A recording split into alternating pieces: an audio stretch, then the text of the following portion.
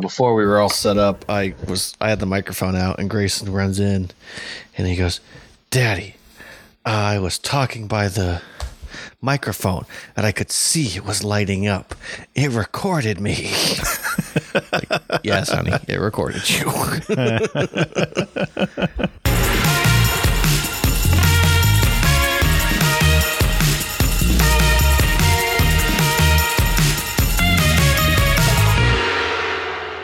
Welcome back to Dad's Meat World.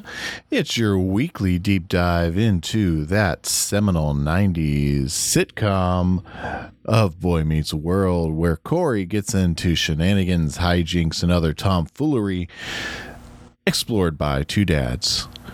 This week I am dad number 1, Brett, joined by Dad number 2, Tyler. And currently, at this very moment, dad number 2, Tyler, has a guest on the microphone. Want to say hi?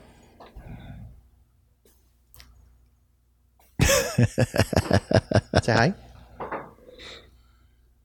You want to talk? This is not really good podcasting sound, so you either talk. This is fantastic podcasting there, Henry. Well, Tyler, it looks like Henry's a little podcast shy tonight. Yeah. We're dealing with the teething and someone struggling to poop, so, just those good old days. Yeah, I remember them. I don't miss those parts of it. Other than that, how are things going over in Tylerland? Oh, pretty good. Just waiting for our shark shirts to still arrive as of right now. Well, half of our shark shirts have arrived. The other half, due to Memorial Day, got delayed. So, but it's both me and Grayson, so we're both just like, I want a shirt. But yeah, Sarah got hers, and this looks really nice. It's green, and Henry got his. It's nice and that deep royal blue, so it looks spectacular. Got a sticker and magnet, so we're really excited. And also very appreciative to everybody who decided to buy a shirt. So we're moving merch. That's right. And these shark shirts, of course, were for a great cause. All of the proceeds are being donated to Emma's Footprints. Once everything clears, we'll make the deposit over that way. So thank you, everyone who did purchase a shark shirt for that good cause. I'm waiting for my own shark shirt and magnet as well. I haven't checked my mail today. The magnet might be here. That was shipped separately. Yeah. I said the magnet came super fast. Yeah, they print those pretty quickly, but the shirts are printed somewhere else. That's fair. I'm looking right now live. Yeah, live. As you listen, good-looking people. As we're recording, my shirt is...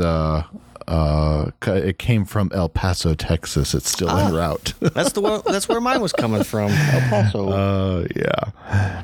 But anyway, so yeah, other than teething and waiting on shark shirts and seeing all the modeling, anything exciting happening these days? Well, just had Memorial Day, so just hanging out with the fam, mostly. Birthday for Oliver was nice, and just going to spend a good amount of time together. So, hand off mic, honey. What about you, Brett? Anything exciting going on? Well, I did get to take in a baseball game with my brother and my dad up in Cleveland over the weekend. Well, the experience was nice. The game itself was a wash. It was the first of... I don't know if it was the first game or the second game of a series of interleague play, but it was a game that went into extra innings. It was tied after the third inning at 1 run apiece. Ouch. And they lost by 1 run after 10 innings, and there was 1 inning of excitement.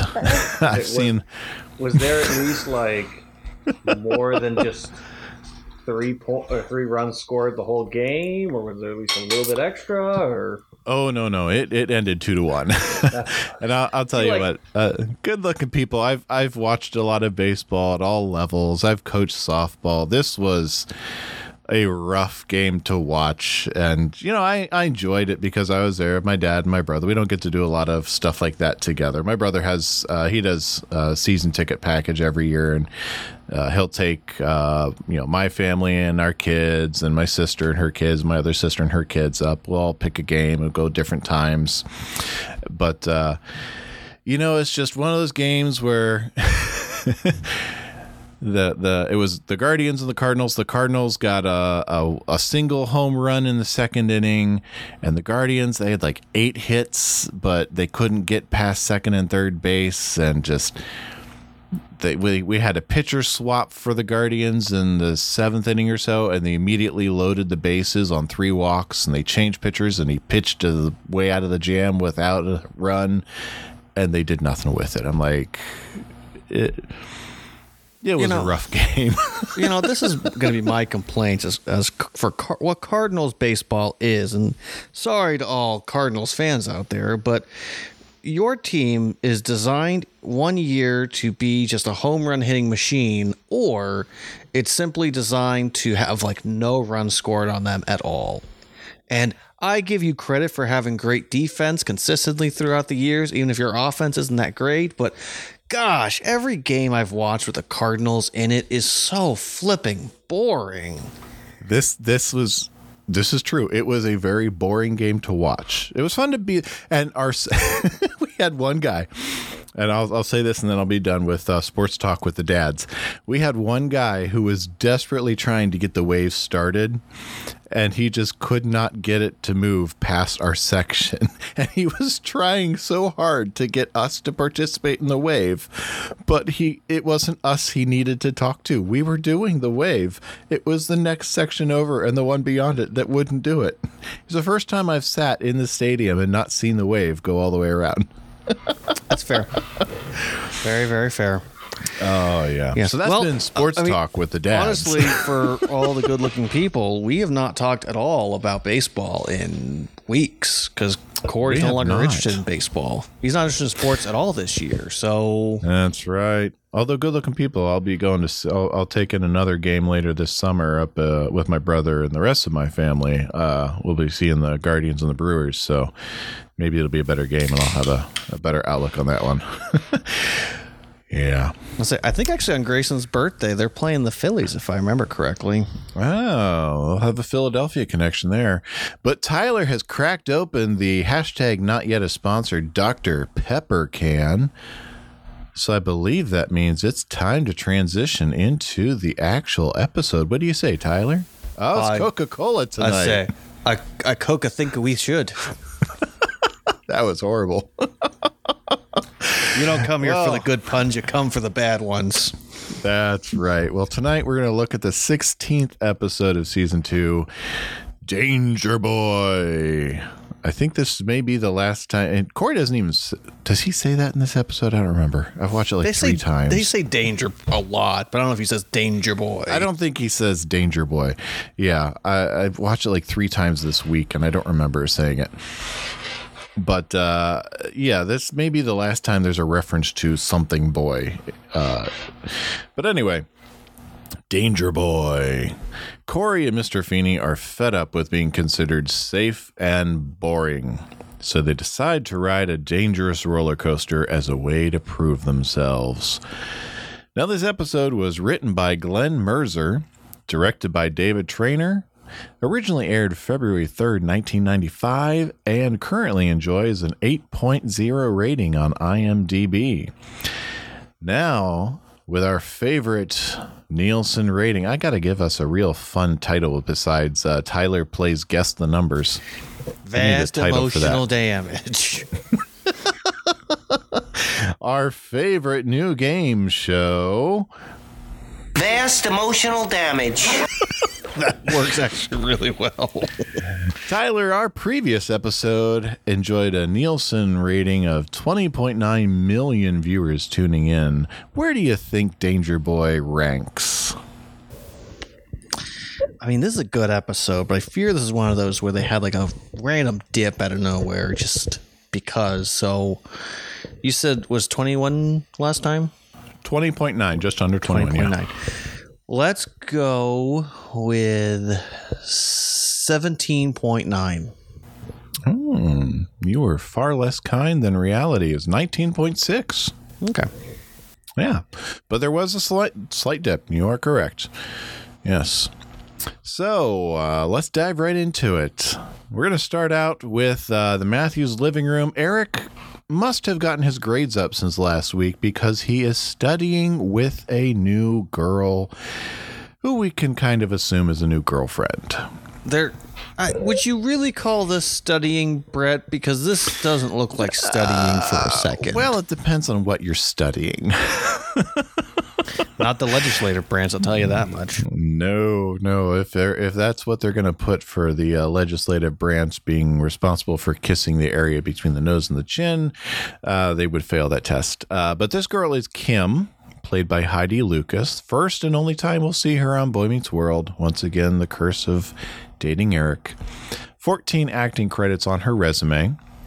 You might have seen her in Salute Your Shorts, Saved by the Bell, The New Class, The Wayans Brothers, Hypernauts, and others. Has not been seen on screen since 1997. But let's listen in a little bit. They do a little. Eric, to Eric's credit, he does try a little bit to direct them to a little studying, but let's listen a little bit to how well that goes. There'll be plenty of time for that and much more on the weekend. How about right here, Saturday? Oh, wish I could, but my cousin's in from out of town, and I have to hang with her all weekend. I understand. Ditch her. She's 13 years old. Ditch her at the zoo. I can't get out of it, Eric. Okay, well, tell you what, how about if we double? Just so happens I have a 13-year-old brother who's currently available. What's your brother like? Corey's 13. What do you need? Well, Lori's from Manhattan, and she's very mature for her age. Oh, then you're gonna love Corey. You would not believe how mature he is. Hey, guys, look at me. I'm a fountain. So, real quick, I want to make one very simple point. Okay. First of all, Eric becomes a member of the government later on in life, so I hope he figures out what the legislative branch is, because he will be a part of it. Yeah. Second, and I think the bigger thing is that, like, Eric doesn't have a full grasp of what it means to be the age that Corey is at any point. Like last year, he kept referring to him and his classmates as babies, and this year's like, oh, leave them at the zoo. You know, they're like little kids. And it's like, the show can't have it both ways. Either they are teenagers and they're fully into all of the things that are about teenager life of, you know, being in 7 Minutes in Heaven and all that jazz, or they're babies. Like, stop trying to make it like Eric just trying to put down his brother just to put his brother down. Yeah, but a little bit of episode's got an episode. I got it. Big brother has the big brother. I get it. Yeah. There's another shirt. Big brother's got a big brother. That could go a few different ways. Ooh, I thought yesterday of a really cool shirt idea for next year. We'll talk about it later, but okay. Remind me. Yeah, we'll call this Eric looking at Corey as a fetus, because he's not quite a baby, can walk on his own, but he's definitely not on Eric's level. How about that? Mm-hmm. Corey's a fetus. And Corey does not dispute that notion. Yeah. But this is going to get into let's just get into my soapbox right away, Brett, because I'm sure you're going to play the whole look at me, I'm a fountain, and that brings me nothing but joy, and I do have a story about that, but let's just address the elephant in the room for this episode. At this point in the episode, Corey is just being himself in his home, and there just happens to be a cute girl there that apparently he's never met before, and somehow this girl is not aware that Eric has a little brother and yada yada, even though it's very, very clear people know who Corey is. But anywho, let's ignore that for a moment. The fact is that Eric, at any point in the time from this point until when he actually goes on the date, to just say to his brother, who they share a room, so at any point you just go, hey buddy, I want to tell you something. You're not going to like it, but I'm going on a double date and I'm going to take Sean with me instead of you. I wanted to take you, but after the whole fountain thing, she didn't want you to be the one to go. That's all you had to do. And Corey would have figured out something else to do with his life on that day, and he wouldn't have shown up to Chubby's because that's where they would have been, and it would have frustrated him, and maybe he would have had a worse time overall, but, Corey has a right to be upset, and I know we're getting ahead of ourselves, but Eric should have done the right thing, and he didn't.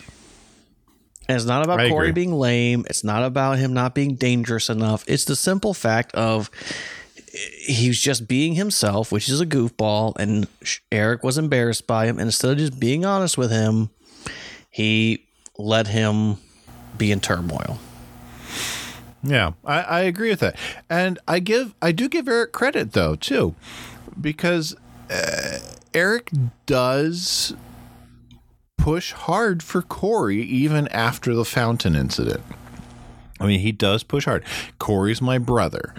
I don't want to drop him. He does push hard until Kim goes into that stereotypical aggressive girl mode that we see so much on Boy Meets World.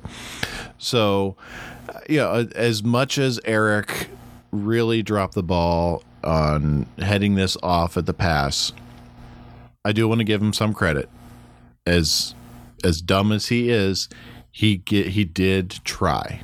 So, well, also though, like Sean comes in and goes, "Oh, Corey said there's a beautiful girl down here."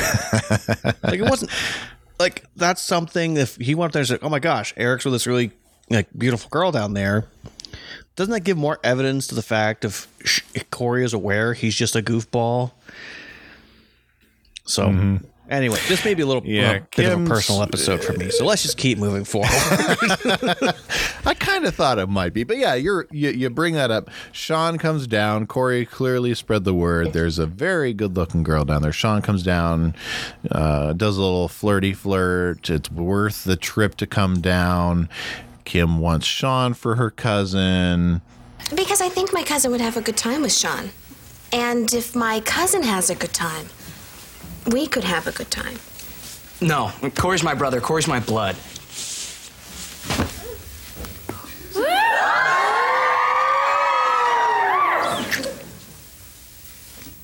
Sean has blood. Good-looking people. That woo was very clearly an aggressive kiss on the couch. And, Eric, even right up to that moment, is pushing hard for Corey until hormones kick in and just... He can't think anymore, and he caves. So there's our conceit for the episode. Eric's going to double with Sean because he can't say no to this girl. And Corey, despite just being himself in the comfort of his own home, just having fun, Corey is labeled as just not dangerous enough. So here we go. So we get to have a little interaction with Feeney and Turner, a little more exploration of their relationship. And I want to put this out there. At no point in this episode, in multiple viewings, did I see any evidence of Mr. Turner actively putting Mr. Feeney in the situation where Mr. Feeney should feel less than himself. I saw Mr. Turner making some effort to include him. Now, granted, Mr. Feeney would have seen this as reactionary at best, but I did not see Mr. Turner, we'll get to it, but I did not see Mr. Turner making active attempts to put Mr. Feeney in, the guy that shouldn't stray too far from the chess club, so to speak. I'm going to be honest with you, Brett. This is going to be a real interesting episode because I saw a lot of evidence of that. Well, good. We'll have a little fun there. Because, I mean, for as it stands now, all Feeney's trying to say, like, hey, remember there's that meeting, at 4 o'clock today. And Turner to me and goes, oh, is it that meeting where we all get the boring things? Like, is it really? Like... He's like, yes, that's the one. He's like, I don't want to go. I was like, too bad. I'll see you at 4. Right. So it's just like I can sense that kind of annoyance of like Turner's like in that kind of playful mood. And maybe the best way to describe it is like Turner's kind of a very active dog this episode. And Feeney is that old kind of crotchety dog that just doesn't want to be bothered by the young pup. And just Turner is just too much. And the dog's just like, I'm just trying to tell you so your life is easier. So maybe that's more what it is. It's just, that young little whippersnapper that's moving all over the place, whoosh, whoosh, whoosh, whoosh. Earring boy. Yes. Well, so we get that set up. And then Eric finds Sean in the hallway and invites him to double. Sean is very surprised that Eric did not. Yes. I didn't do it. I don't know where he is. I don't have a dime. I love that. Why would Eric come to Sean in the hallway? Of course that's his response. That's fair. I mean, at this point, we don't really see them having a real relationship besides unless Corey's there. So the fact that he's talking to him outside of it, could scare him a little bit. I can see that. Exactly. Yeah. But Eric invites him to double with Kim and her cousin from out of town. Corey, you don't think I would ask Corey first. And we get this fun little back and forth a little bit. Sean wants to know what she's like. Gorgeous, like Elle Macpherson's, with Elle Macpherson's body, with Cindy Crawford's mind. You've never seen her. I'm paying. I'm paying. Just She's my my type. Where are we going? I'm paying. I love that place. Of course the 7th grader is going to be on board. Did your brother ever invite you to double with him? I'm going to respond to your question with a question. And my best Feeney quote for this week. Why? Oh, just out of curiosity there. No, Brett. Let's just get into this real quick. See, my brother was in the popular crowd, the real popular crowd, the too cool for school popular crowd, and I, for lack of better wording, wasn't.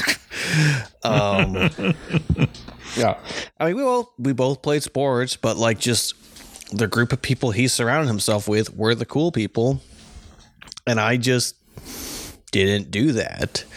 Like I was friends with everybody, but I was not the popular guy. So and it didn't bother me. I didn't need to be popular. I was quite content in high school.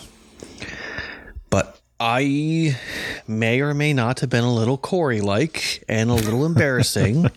And so I'm assuming at some point I did a little, hey, look at me, I'm a fountain, and probably was a little too old to do that. So that probably did embarrass him. Yes. I'm sure younger brothers are, I mean, historically, younger brothers always embarrass older brothers, I'm sure. I remember good-looking people. I have 2 younger brothers. I never did invite my younger brothers to double with me.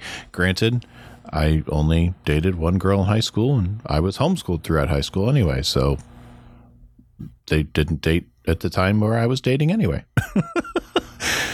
I was trying to just think in general of how many double dates I really went on, and there wasn't a whole lot, so... Oh, well. But anywho. So we switch into the faculty meeting where we get a little back and forth. Turner's getting, throwing a little charm. Jonathan, you look as though you could handle yourself through a strenuous weekend of physical exertion.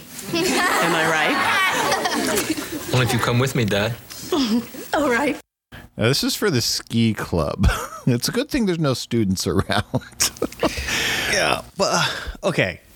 It's real quick. Last year, Feeney was a scuba and diving instructor. Yeah. In future seasons, he will be on the senior ski trip. Mm-hmm. So either it's because Turner disappeared, so Feeney had no choice to do it, and there was no other teachers around, or it's just for this episode's sake, because Feeney is dangerous. We all know this. All right, so let's go with 6 of one, half dozen of the other here. On the one hand, Mr. Feeney was at the elementary school last year, and who knows how many of these teachers even know him. On the other hand, it is just this episode, and who knows if this writer was even on staff last year or will be on staff in season 5. We all know that Boy Meets World really does not do continuity very well. On the other hand, back to the first hand, perhaps season 5 is a result of this episode and where we'll get. Could be. Yes, Could be. I am right there with you. But this character, Jonathan refers to her as Dot, but she is credited as Rifkin. This is Kathy Kinney. I don't know. This is the first and only appearance, only time we'll see her in Boy Meets World. 58 acting credits on her resume. Newhart, Arachnophobia, Step by Step. Step by step, day by day. Seinfeld, Full House, Grace Under Fire, Lois and Clark, New Adventures of Superman, My Name is Earl. But she is best known for playing Mimi Bobek Carey for 233 episodes on The Drew Carey Show. Oh, yes, that makes sense. Yes, typically typically under about 8 pounds of makeup there. Fair. Yes. Fair. But that makes a whole lot of sense. Oh, yeah. We move on a little bit here, and it's assumed then that George is going to, of course, oversee the chess club. Chess club advisor, that would of course be George. Why? What? Why, of course? You said of course. Why did you say of course? I just assumed that you would That want the to... little man in the sweater vest better not stray too far from the dry cleaners? George, what are you getting so hot about? It's just clubs. And by the way, nice sweater vest. You just automatically assume that because I dress this way, because I speak this way, that I was born to lead the chess club? Yeah, of course. George, you're principal here. You want another club, you say the word. I don't want another club. I just want everybody to stop assuming around here, that's all. I move that we all stop assuming anything. Of course, you probably assumed I was going to do that. Okay, so let's get into this. All right. The fact that he just goes, why are you getting so hot about? Like, why are you getting upset? And it's like, oh, by the way, nice sweater. Like, with the words, you can go, oh, he's trying to be nice. But it feels the way he delivers it. It's a dig. And I can see that. I can read that too. And yet at the same time, the other half of that sentence is, it's just clubs. And it is followed up with, George, you're the principal. You want another club. You say it. And so I can definitely see why there's evidence there to read into that Jonathan is throwing the shade. Yeah. I can see that. I can also see there's just as much there to balance it out that Jonathan is also showing respect to what we have come to see as a mentor figure. Right. At the very least. And I'll even say this.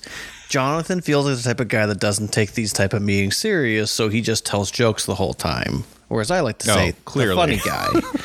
So he's trying to be the funny guy, and George is kind of getting frustrated. Sorry, Mr. Feeney. I shouldn't have said that. Hey, Dot called him George. We don't see Dot again. She got fired after this. So because then he immediately goes like, I motion that we stop assuming. And he goes, oh, you thought I was going to, of course you thought I was going to do that. So it's just like, it just feels like he's just trying to be funny. In the process, he might not realize that he could actually be hurting Mr. Feeney's feelings. And that is very true. And I do think it's an assumption that just because someone's older that they can just handle and take whatever. And again, this could just be from recent stuff going on. But it's just like, just because you're the person that's in charge doesn't mean you don't have feelings and you don't, reflect on everything and feel bad about things. So, And I didn't include it, but right after this, it's a very visual moment. If you didn't catch it when you watched it, good looking people, go back and watch it again. Mr. Feeney gives this stare with this arched eyebrow right after Mr. Turner says, you assumed I was going to do that.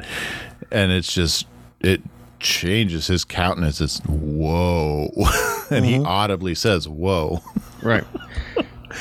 Well, yeah. But again, it's that whole, the younger can just kind of pry. And George probably just could be having a bad day and just doesn't want to deal with his shenanigans. You know, we learned a couple weeks ago, whenever he was allowing the electoral process to kind of play itself out, he didn't step in, and he probably thought maybe I should step in. And now it's like he may feel like I may have to just defend myself a little bit because everyone just is assuming things of me. Mm-hmm. Yep. And, just I believe it was last week, he was getting the best of Mr. Turner by hustling him on the racquetball court.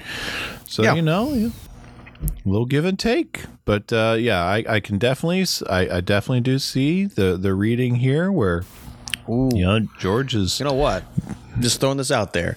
This could be a week or two after that whole scenario, and this is kind of his way of getting back at him for hustling him before, of being a little more disrespectful now that he knows that Feeney's willing to play. Well, very well could be. So there you go. So we move on from the meeting to Chubby's, where we get another Chubby. Are you sure we're going to Chubby's, or we're going to the I scrolled Matthew's house? I scrolled too far on my notes. Okay. Right. I was like, I skipped. But I'm looking at notes and it doesn't line up. No, I scrolled too far down in my notes. All right, scratch that. We moved Edit to out. So we're at the Matthews house. We're at the Matthews house in the kitchen where Alan and Amy are having a chat about Amy's new haircut. Yeah. Alan doesn't see the difference. They got it just the way you got it before. But it cost a fortune, Alan. To which, where's my sound? You have my undivided attention. Oh, yes. That's a very... Now, I have to ask, because this is a very stereotypical take on husbands. Has been for years, has been in popular media for years, since time immemorial. When Sarah gets a haircut, do you notice it without having to be told? Well, for starters, I always know when she's going for a haircut. It's never like a surprise to me. And a lot of times I have to sometimes encourage her to go get a haircut because it's just a way for her to do something nice for herself. And I'm like, hey, do something nice for you. But like, if I didn't know she went to go get a haircut and dye and everything like that, and she just showed up, like, I would immediately know because I pay attention. It's like, it's not hard. Like, I will say for Alan, like, you have to actually pull up a picture of Amy from last week's episode to this week's episode for me to notice a difference, because I personally can't clock the difference right now in her hair, other than the fact it was styled differently. But, it is that horrible trope of men don't pay attention. But on the same token, is it actually that different? Real world from last week to this week is really not. Right. But if your wife actually does go and get her hair done, you should be able to notice. It's not hard to notice. I ran into my mom at Walmart. I immediately noticed. I didn't say anything at first, just in case I was going to be wrong. But I let her tell me that she did. But it's not hard to pay attention. Just look at them.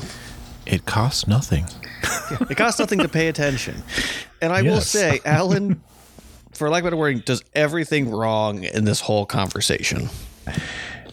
He really does. Like, this is a full-blown Oog situation.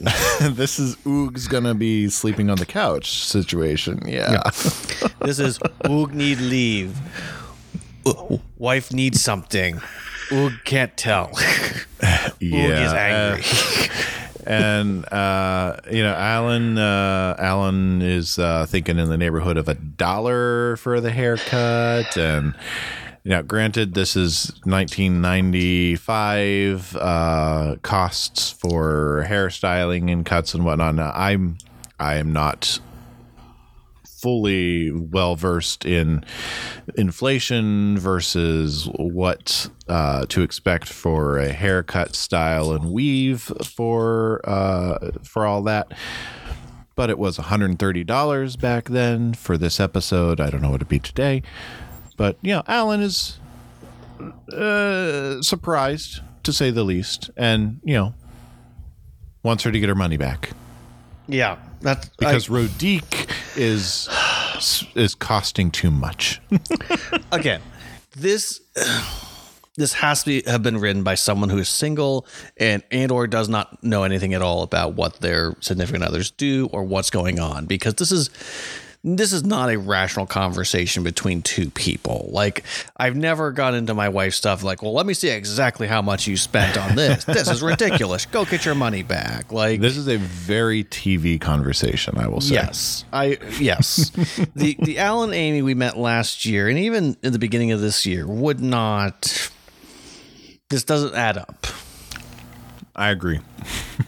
And honestly, I would just take it as Alan is in a rush and potentially stressing and knows his buddies are going to give him a hard time with every minute that he's late. So, because I'm sure he's the whipped guy with his friends because he has a good relationship with his wife. But yeah, we all know how those stereotypical Monday night poker games go, Yes. Although I do love their conversation later on after poker, that's for sure. Oh, yes. We'll get into more of that. Yeah. Yes. So Alan gets sent on his way, and now we go to Chubby's. And we get a new Chubby. This Chubby, for those of you at home keeping track, this is at least our third Chubby. This one is played by Monty Hoffman, who is no longer with us. He passed away in 2013. First and only time we'll see him on Boy Meets World, 26 acting credits on his resume. You saw him in Roseanne, the Howard the Duck movie, one of the first Marvel movies way back when. Saved by the Bell, Married with Children, The Fresh Prince of Bel-Air, Family Matters, The Drew Carey Show, and others. Are you going to sing the Family Matters theme song? Are we contractually obligated for that? Family Matters? No, we're not contractually obligated for that. Just checking. But at Chubby's, he greets Corey as Potsy, or as Curly, and we find out Sean is Potsy. Yes. Which I like. I like it. That's fun. I will say, if this was the Chubby we had the whole time, I could dig it. Oh, yeah. I would have loved this Chubby. If they weren't switching out Chubby every other episode, like, it would have been better to have one Chubby and just stick to that Chubby. Chubby 1 had no personality. Chubby 2 was like a low-rent mob boss knockoff. This Chubby I really could have gotten into a whole time. I liked him. Honestly, if you would have told me that this was the same Chubby throughout, I would have believed you. Oh, yeah. I would have been on board. But so he manages to find Potsy for Curly. And then, want to find see something really amazing. We find out Elvis is alive and at Chubby's. Elvis is spotted in Philadelphia. Oh, yeah. And then we get into the really heart of the matter. Sean has no clue that Corey was not invited to the double date. He assumes it was the date that he couldn't make. He invites Corey to meet the girls because the girl he's on the date is imported from New York, the Windy City. And let's... Can you please explain to the younger viewers why that's funny? Younger viewers, big cities tend to have nicknames. If you've never heard, New York is actually the Big Apple. Chicago is the Windy City. And I got to tell you, in the middle of winter, Chicago can get very windy. But when Corey gets to the table, we get a little bit of a fun interaction here. Just a little bit here for you. Sean, don't take this the wrong way, but your date looks a whole lot like my brother. Hey, Cor. She's got the voice down, too. So what's going on? Eric and I are doubling. The girls are just in the bathroom. Oh, you're doubling? Yeah, on the date you couldn't make. Not good for Eric. And this is where it all, this is exactly where what you brought up on your soapbox right at the beginning, where Eric could have avoided all this if he just thought of Corey at the very beginning, because now he sends Sean away because he's got to cover so that he doesn't look bad in front of Sean. He's got to try to save face in front of Corey. He's trying to deflect by, Corey, your birthday's coming up. What do you want for your birthday? Which I don't know why he'd assume that would work. Well, we know from last year his birthday should be like 2 months away. So why say 7? Did the writer who wrote this episode not know when his birthday is? I'm going to assume Glenn was probably a stringer that maybe came into the room this year. Yeah, but again, it's not like it's just a random kid from his class. Like, it's his best friend. Mm-hmm. Did Eric not think these two are going to talk to each other, like, at any point? It's Eric. All the blood was gone from his head. Well, for lack of better wording, though, this is like Survivor in a way. Like, in the game of Survivor, there's only so many people you can talk to about getting voted out, and eventually you may spill the beans to somebody that you're not supposed to spill the beans to of what the plan is, and that could ruin the plan. And you know the plan because it's a plan. And the plan is a plan. Think about this whole scene, Brett. Mm-hmm. Is every sign of evidence points to this is Eric's fault. And what I don't appreciate is later on, Eric tries to blame Corey for why he couldn't go on the date. And that's the narrative that plays through this episode. But again, Eric just didn't communicate with his brother. All he had to do was communicate to him. And it probably wouldn't have spent him spiraling. But, episode has to episode. But yeah, if Eric would have communicated, we wouldn't have Danger Boy. Yeah. But I will say, from the interaction that we have with Corey and the girl, one could argue that she probably would have enjoyed his goofy antics. Possibly, yes. And that girl, by the way, is Laura, the cousin, played by she's just a random one-off. No one will ever see her again. Like, she only has like this one acting credit. Oh, sure. Laura is played by Mina Savari. This is actually the first of 2 appearances she has on Boy Meets World. She'll be back next season. She has 89 acting credits to her name, and Boy Meets World was actually her first credited role. This is her big break in Hollywood. And if you haven't figured out Good-Looking People just by the name, Mina went on to be a big name in Hollywood for quite a while and is still acting today. Went on with roles in ER, American Pie franchise, American Beauty, The Musketeers, Psych, Chicago Fire, American Horror Story, did some voice acting in Justice League Action, and a whole lot more. And she got her start here, playing an imported girl from the Windy City of New York. And she possibly would have enjoyed Corey's goofiness, as Tyler pointed out.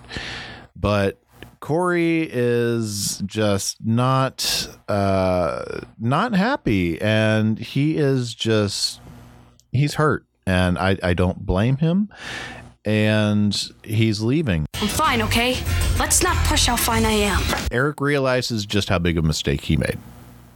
We'll say that, and Corey leaves.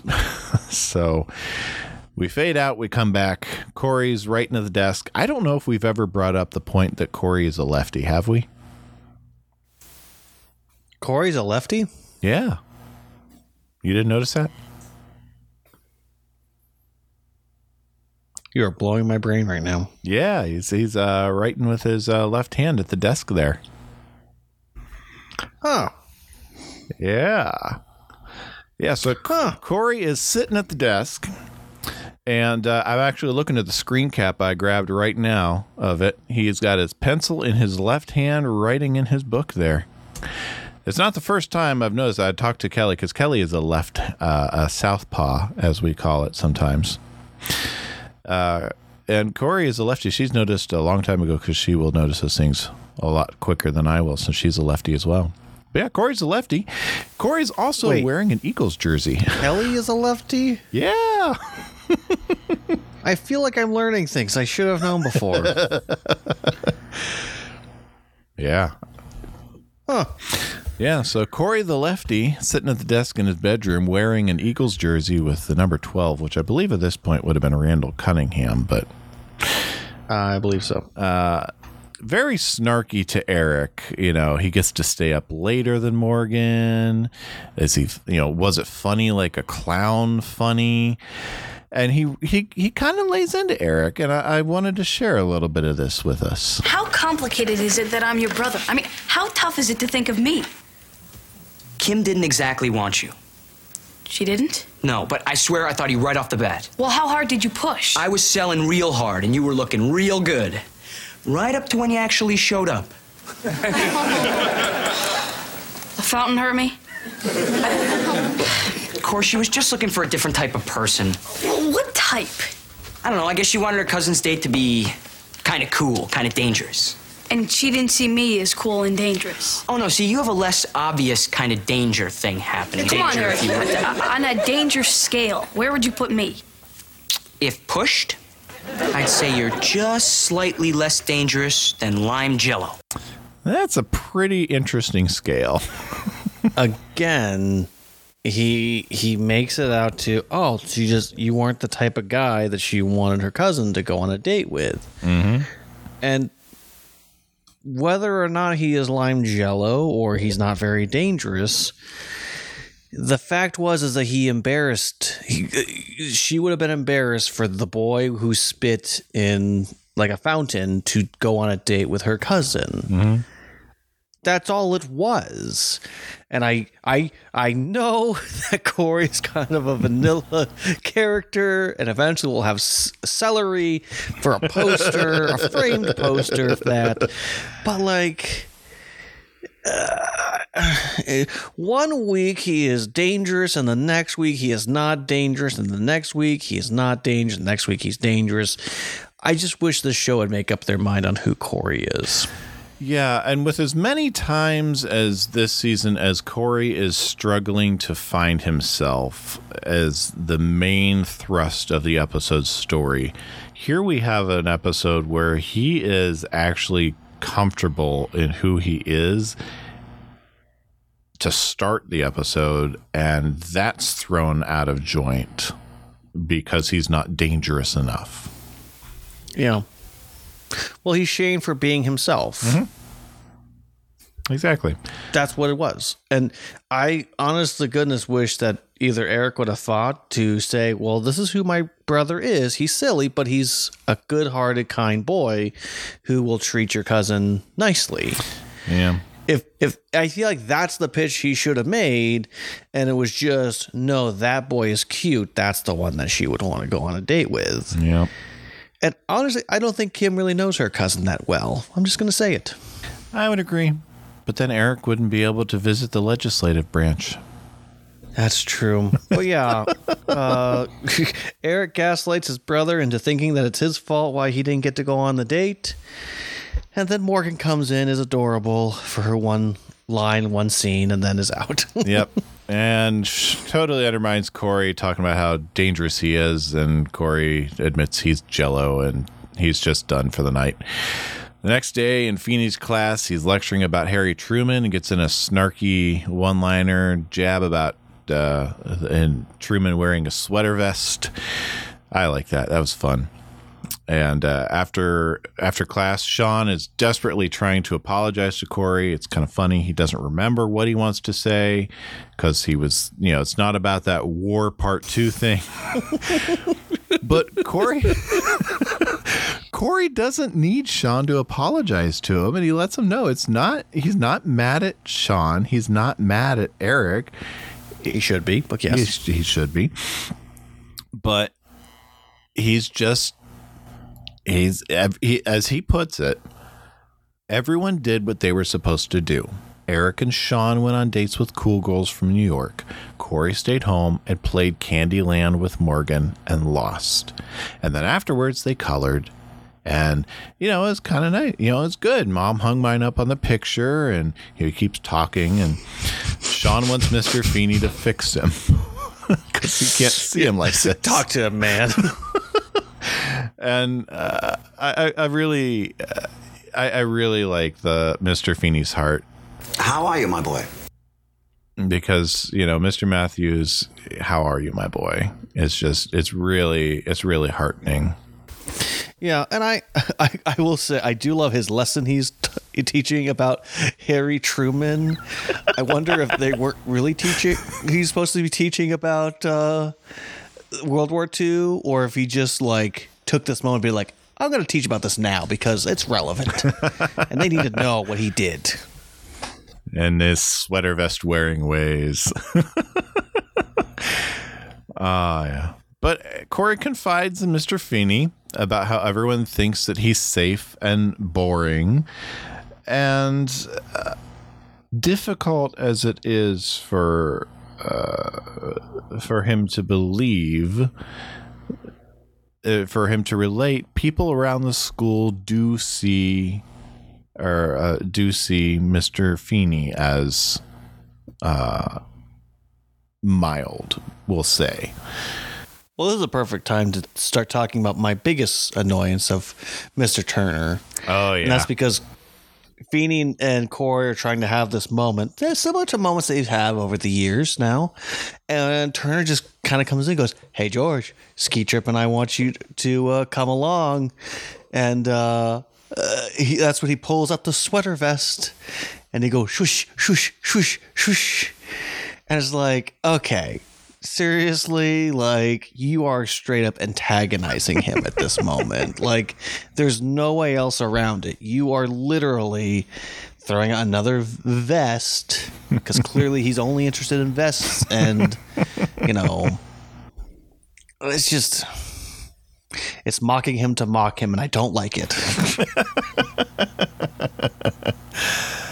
That is the one instance that I can't really defend. I mean, yes, it is a puffy vest. It's an insulated vest. It is a winter vest. But yes, it is a vest. It's not a jacket. It is a vest. Clearly, it is. That one is clearly a dig.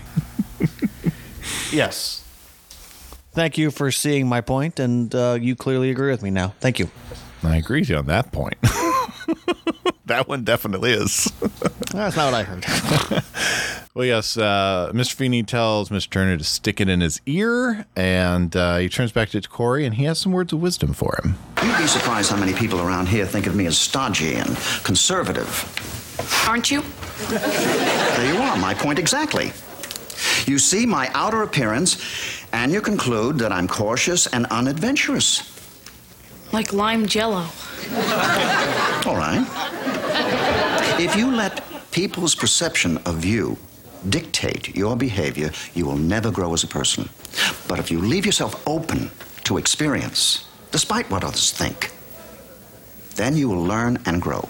And when you grow and mature, then you can rub their smug little earring-wearing noses in it.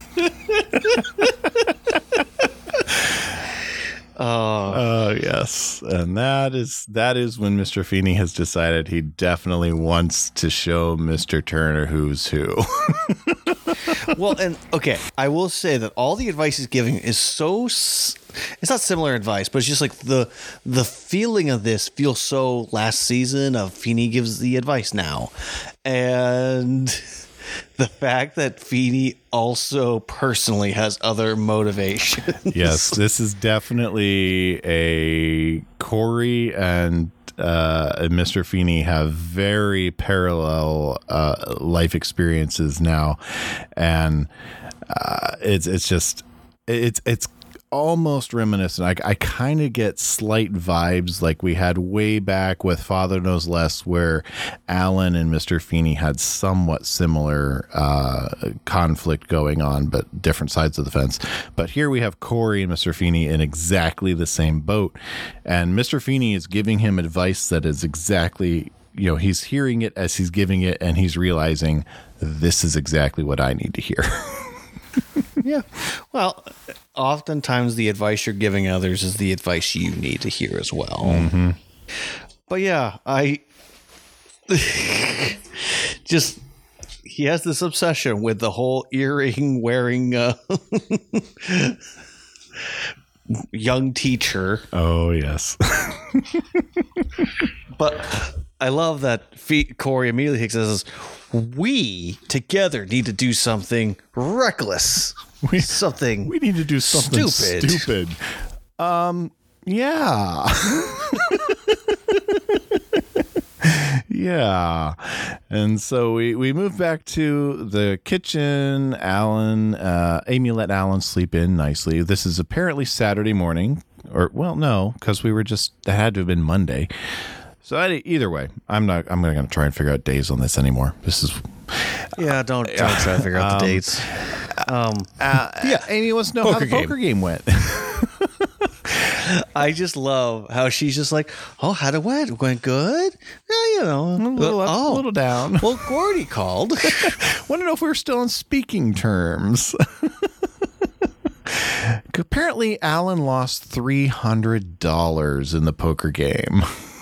Just how? Now, I will say this, Brett. When I was a younger person, buddies of mine, we would do some games, and we would have some money with us while we did some games. And a lot of times it was like lawn mowing money that would have like $20, and I'd use that $20, and then if I won or not, okay. Most often I lost, but regardless, I was just hanging out with buddies. But like, I was never putting in more money. So like, how did Alan have that much cash lying around, or did he start writing checks? I'm going to assume he had cash on him, but taking $300 though. Yeah, it was a different time, but my goodness. Yeah. Now, granted, he and Amy are both working, but still. What? Right. I agree. Sorry. I was just getting commentary from the back saying I would not be allowed to take $300 anywhere like that. Oh, neither would I. I mean, I wouldn't even want to. But yeah, I mean, I've played poker with my friends here and there, and we never put in more than, $10-20 at most ourselves. But yeah, and I mean, even I don't know. But anyway, Amy and Alan the person I gambled with the most was my 90-year-old Lutheran great grandma.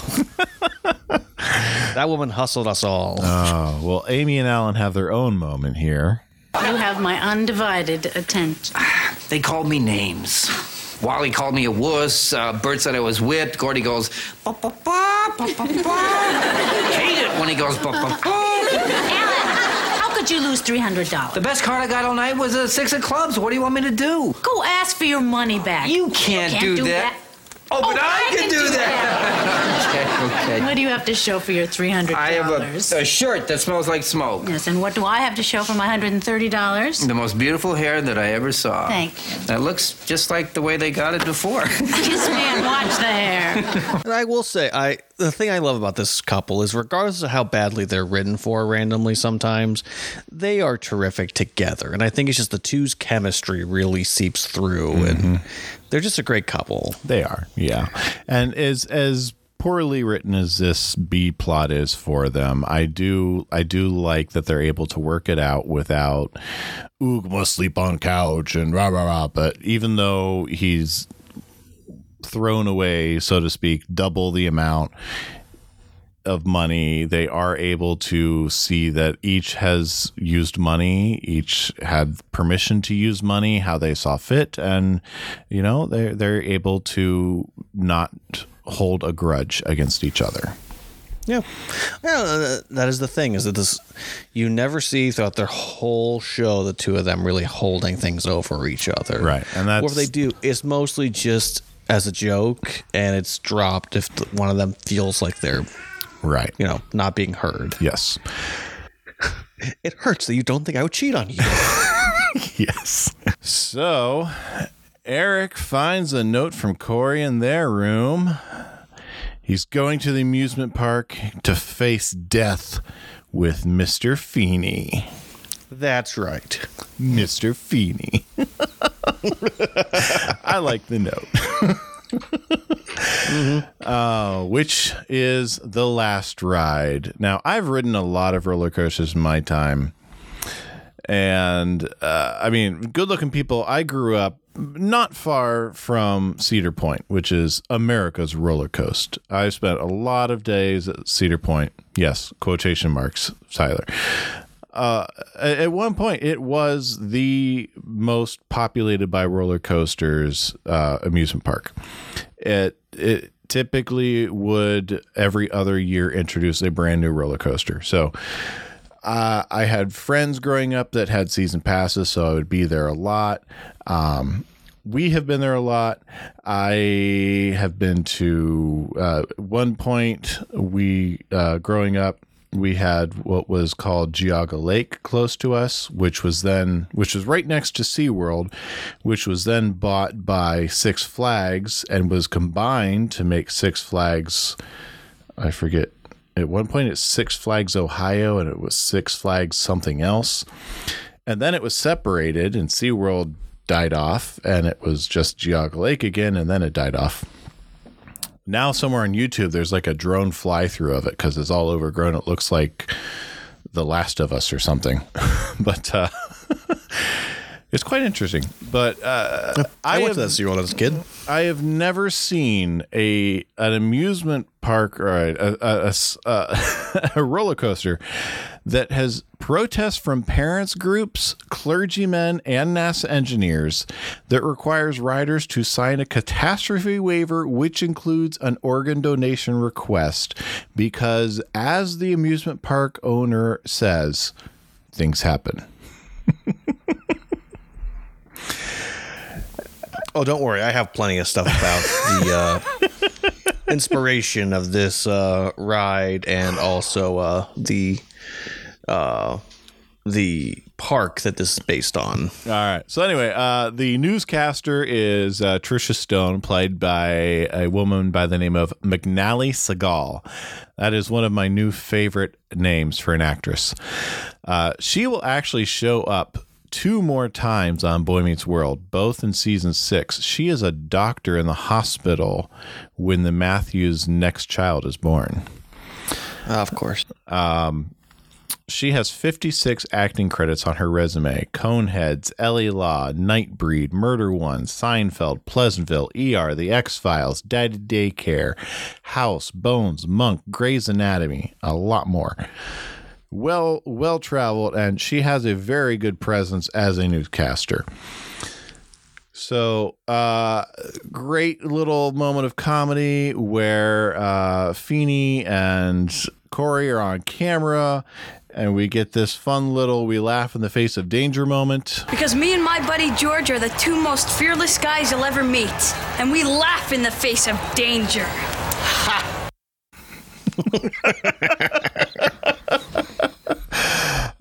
Mr. Feeney is mistaken for Corey's grandfather, but he very quickly corrects her that he is the thrill-seeking principal of John Adams High.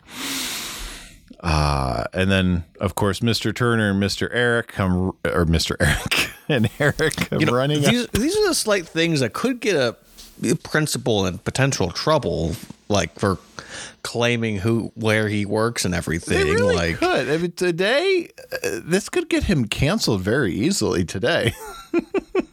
Good thing there wasn't social media around back in 1995, and people with TikTok and Twitter could have had him fired very easily. But anyway, apparently Mr. Feeney left a note for Mr. Turner because he and Eric come running up. They both got notes, and they're trying to convince Mr. Feeney and Corey to get out of the ride. And here is where Turner and Eric both are trying to convince them to get out of the ride. George, riding a roller coaster is not the way to prove you're dangerous. Would you care to join me, Mr. Turner? No. Corey, as your older brother, I am telling you to get out of this car now. Oh, now you're so concerned for me? Now you stand up for me? Well, it's too late. I'm dead. You're out of your mind. Dangerously out of my mind. Let's light this candle. Okay, right, cool. Look, I understand. You proved it to me. You're dangerous. You don't have to do this. Next time there's a double date, you're going. I'm going? You're going. I'm going! Back to 10, Mr. Sulu! I have a new competitor for my favorite Mr. Feeney.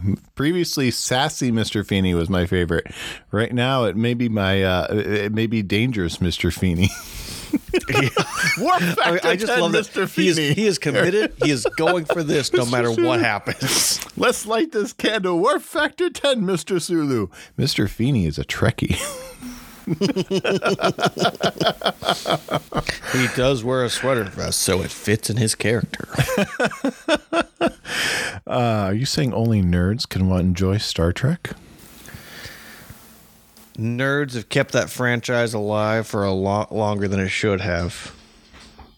Those fighting words, my boy. Well, to speak non-Klingon, I don't care. Yes. Well, I do like how you clearly aren't going to have them show them going through the roller coaster. Oh, but not with they the way just to kind of describe describe what's going on and back and forth and this and that and now they're back. And with the way to describe, there's no way they could have the budget to do that. And it's a nice instance of tell not show. It's very. I mean, it's an old theater trick. They do it well.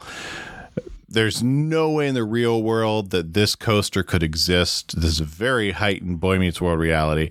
And they come back, and Mr. Feeney is in the rear of the car now, and Corey, or Mr. Feeney's in the front of the car now. Corey's in the rear of the car.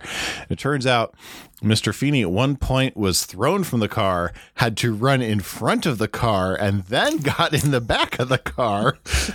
Not surprising considering Corey was able to stand up and the shoulder harness moved quite freely. Mm-hmm. And both Corey and Mr. Turner are in awe. Corey and Mr. Feeney are dangerous. They have proven it. They can have whatever they want.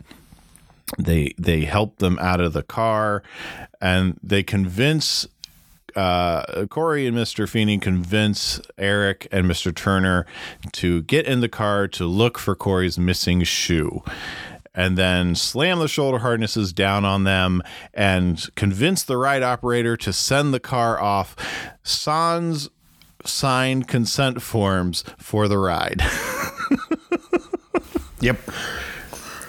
And high-five each other. I love that little bit of Corey just holding on to Feeney for dear life. And he's like, do you want chess club? Don't want chess club. Do you want ski club? Don't want ski club. What do you want? I want you to get off my back. Off my back. It's great. I do love that. I love the high five between Corey and Mr. Feeney at the end too. They scheme together to get Turner and Eric in the car and send them off, and it's that look between them to when they just decide what they're going to do to get them in the car. It's a fun moment too. Yep. And then we go to the tag. More to say? No, it's so silly, and it's perfect. It's the perfect type of silly for this show. It is. With as heightened as we got with the way this coaster was, it fits. It's a perfect ending for it. Then we go to the tag. It's poker night. Alan is hosting, and he's busted. And Rodique is there. Rodique is their friend from the boutique. Rodique is played by Philippe Simon. I'm going to say Simon just because his first name is Philippe, because I don't know if it's Simon or Simon. First and only time we'll see him on Boy Meets World. 56 acting credits on his resume. You might have seen him in The Usual Suspects, The Nanny, Alias, Gilmore Girls, Chuck, My Name is Earl, Iron Man 2, or any other host of options. Alan gets, he's busted. He gets up on the table. He leaves. Turn out the lights when you're over. Rodique makes the chicken noise. Blames it on Wally. And then Elvis walks in. This game is getting totally out of hand. Runs over to the king. King, can you help me? I'm busted. And Elvis offers him millions of dollars. That might be enough for a haircut. Maybe. I mean, again, it's silly. It wraps up the storylines, and let's just throw out a couple more jokes just for kicks and giggles. Yeah. And there we have it. There is Danger Boy. Good looking people. All right. So, Tyler, how about some deep dives?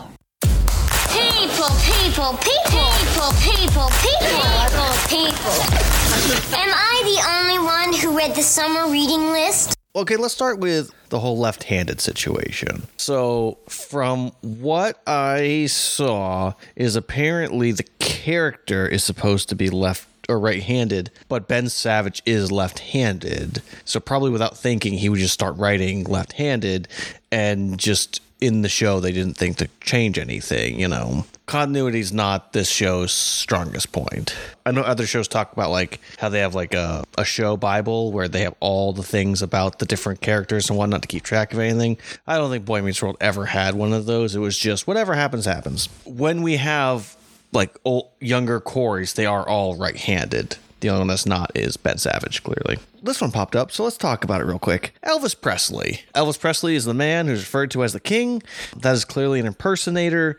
Dear viewers, if you don't know who Elvis Presley is, what you need to understand is it is an interesting history this man has. Both one of the most influential people in rock and roll, also someone who in some circles is a very horrible individual that stole a lot of music from other people. I choose to mostly view it in the realm of he was there in an era that desperately needed him in the 50s and 60s as well. He was born January 8th, 1935, and he passed away on August 16th, 1977. He was considered the king of rock and roll, which is why people refer to him as the king. Now, in the 90s, it was a big boom for Elvis impersonators because why not? I mean, quite famously, Jesse Kasopoulos from Full House was a Elvis impersonator and quite often sang Elvis songs and did quite a good job at that. Have mercy. I've always been a big fan of Elvis. My grandma Pat, who passed away several years ago, she loved Elvis, so I developed my own love for Elvis mostly because of her, in all honesty. But quite interesting lifestyle that man led, and we're going to leave it at that. If you want to know more, you have to look them up yourself. Peanut butter and banana sandwiches. Yes. So fountains. What's the deal with the fountains? So fountains is from the Latin of fons, gentive fontaines, meaning a source of spring, and a decorative reservoir used for discharging water. It is also for a structure that jets water into the air for a decorative and dramatic effect. In Roman times, they would use this to be able to push the waters wherever they would need them to be for town squares and whatnot and into different locations. Essentially, water fountains were quite useful. And just over time, as we became more civilized and more industrialized, fountains mostly just became a decorative piece. And so at this point, it's not really used the way they were used before.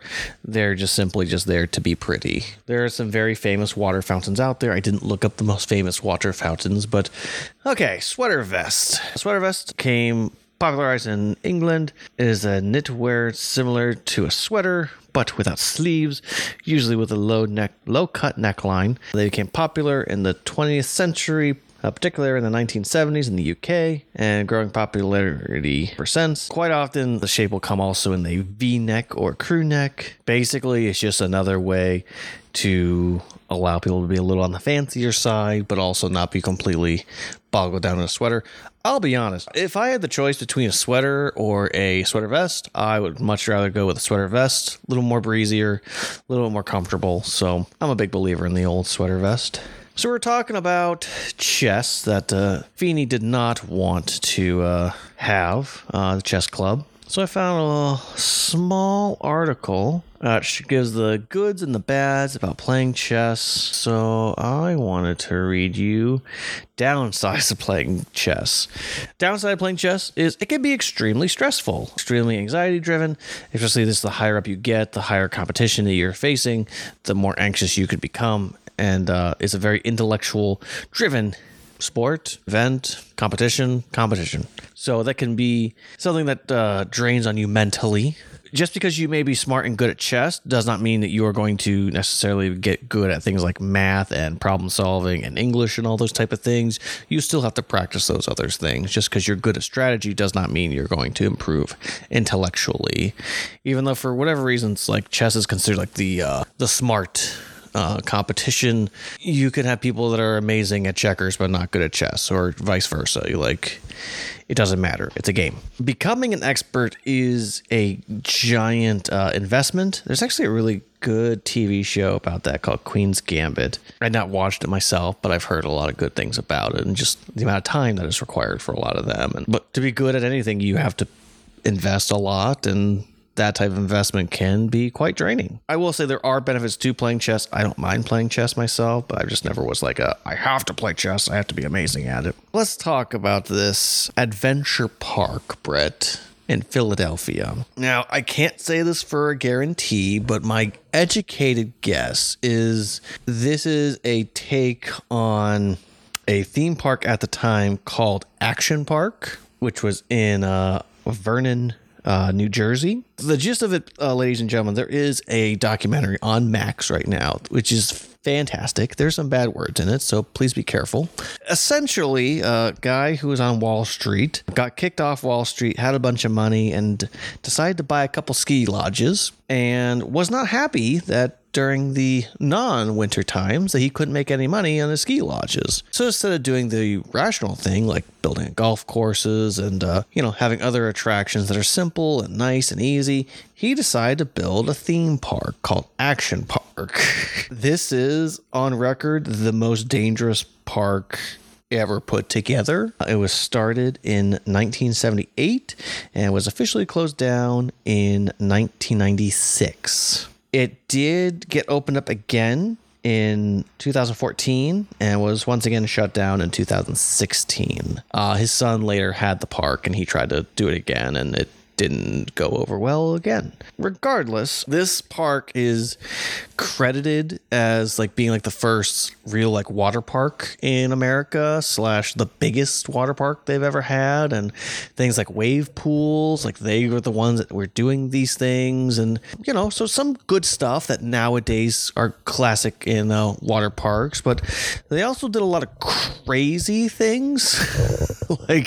In the documentary, one of the first things they talk about is a water slide they had that is literally just a loop that you try to do.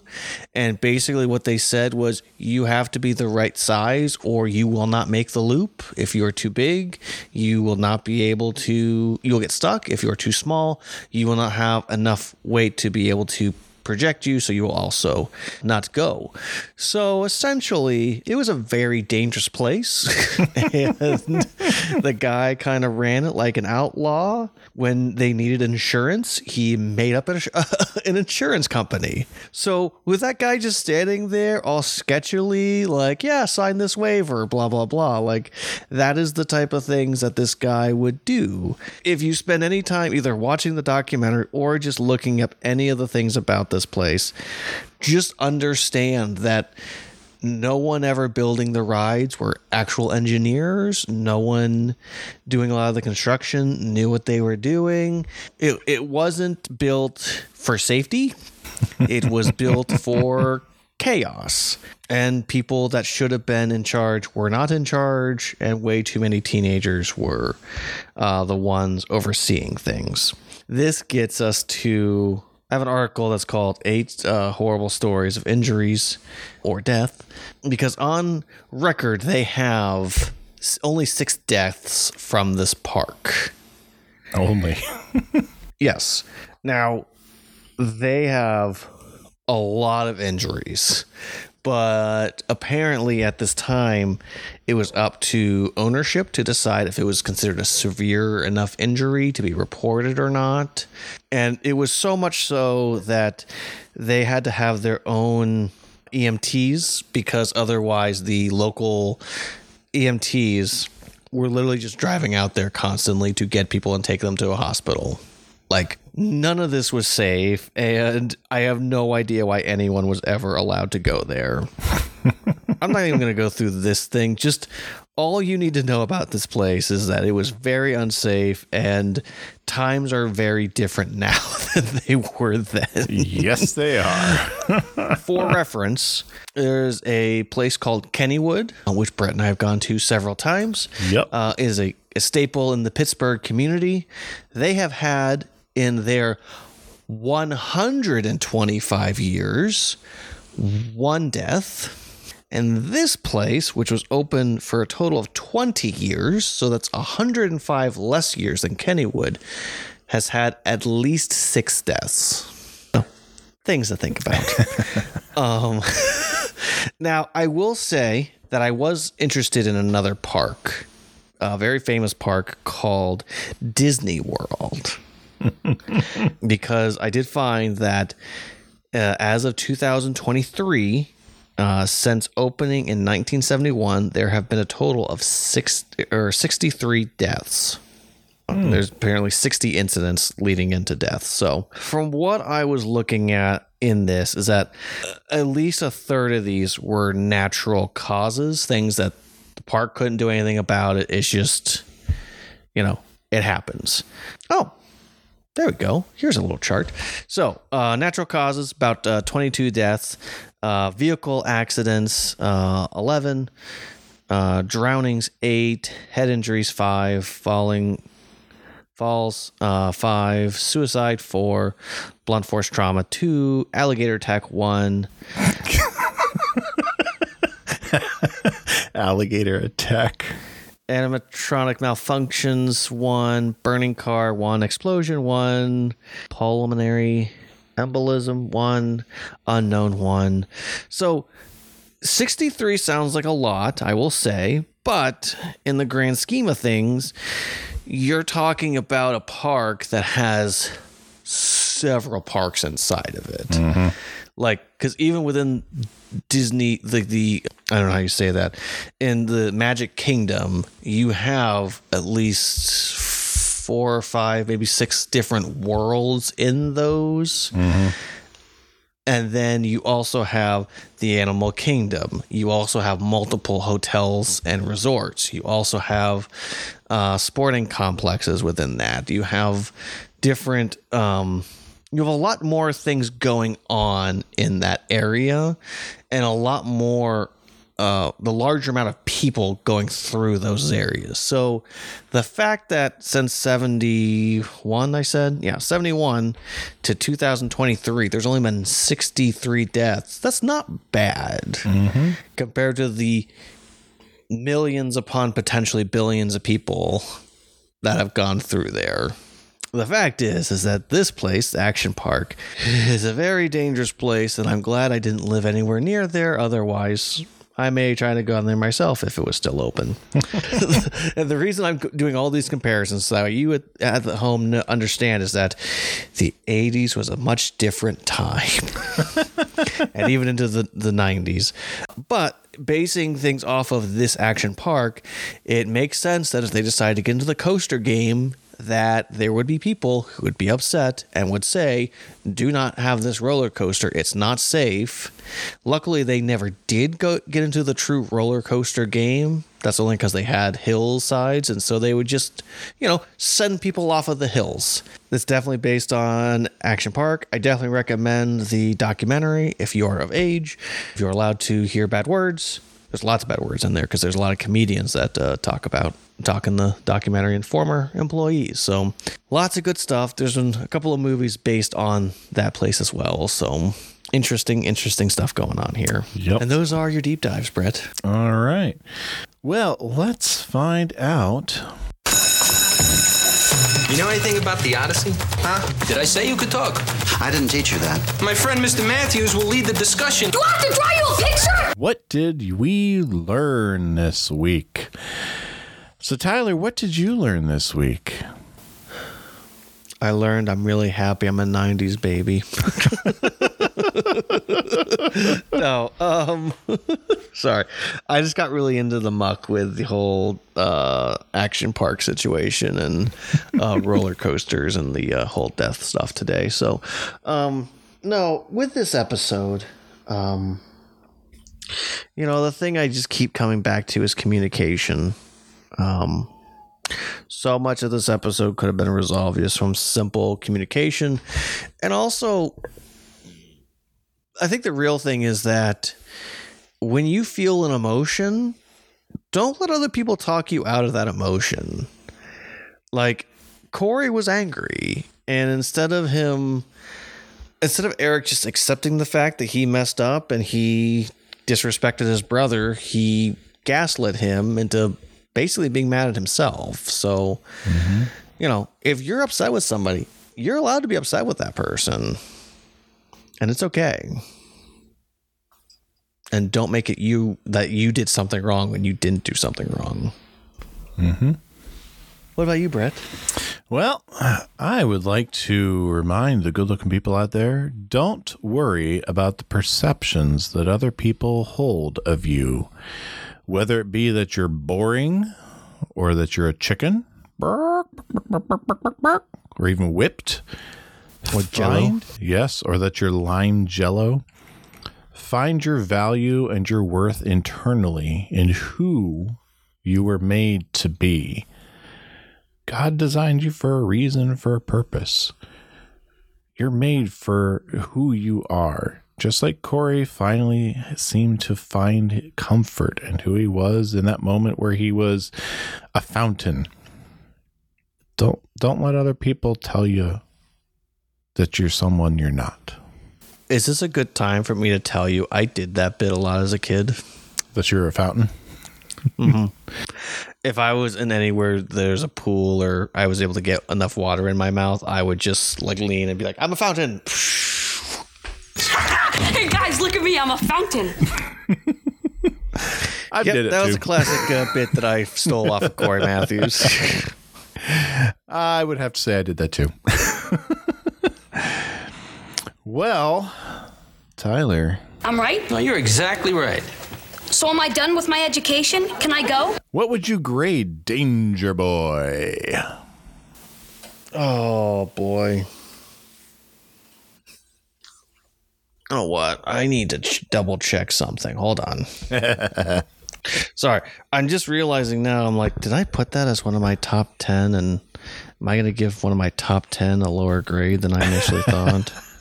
Oh, who am I kidding? It's an A+ episode. What am I talking about? Anything short of that is a lie, Tyler. This is a classic episode of Boy Meets World. Feeney and Corey are just spectacular together, and it's amazing how this show sometimes is able to weave in and out of 3 stories and have them kind of intertwine just enough, to all be happening around the same time. And when is the weekend? Who cares? All I know is that this is a great episode, and I love it. And it's Brett. It's one of those episodes where, even though I know I watched it a couple weeks ago, and I watched it last week, and I watched a little bit of it today, I don't need to watch it to know what is going on. All right. Well, for me, I'm giving Danger Boy a B. That's fair. I mean, I like it. I really do. I love the Corey and Mr. Feeney stuff. I like how Alan and Amy resolve their disagreement. I don't like how Alan and Amy got there. I don't like that we had to rely so heavily on episode for Corey and Eric to get where they got. But I mean, on the whole, I mean, it's still a really solid really solid 22 minutes to enjoy. And you know what? The King is really fun, and I wish we got more of this chubby. Yeah, I agree. I mean, I don't think it's 100% 90. You know what I mean? Like, it's probably more of like a 99 or 98 type of A+. You know, but it's still an A+ for you. Yeah, I mean, it could have gone. It could have just been a regular A, but you know, I think it earned its grade of. You know, it made the curve. You know what I mean? There you go. Well, Tyler, I've got a dad joke for you. Breaker. Curve breaker. Well, I've got a dad joke for you before we go.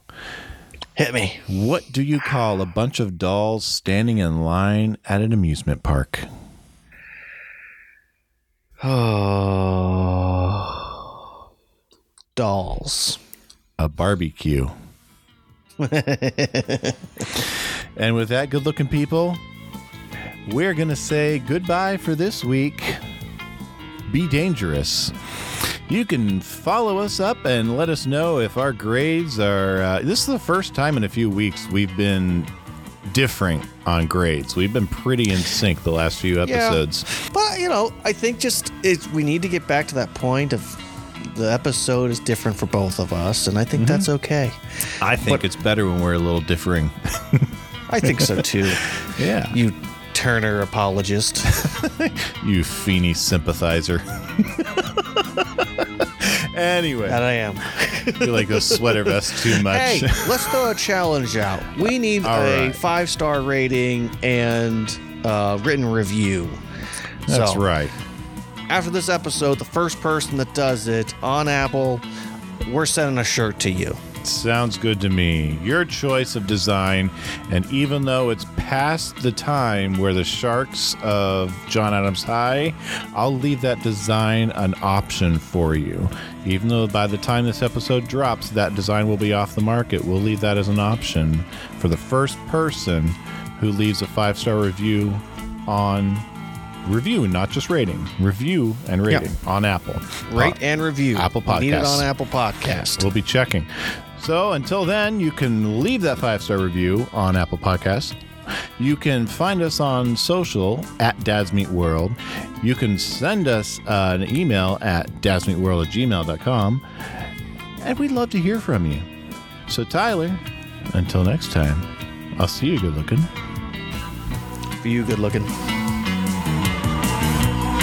You can find Dads Meet World on Facebook, Twitter, and probably a few other places just by searching for Dads Meet World. Dads Meet World is a production of Headfirst Studios. Headfirst Studios. Tell your story.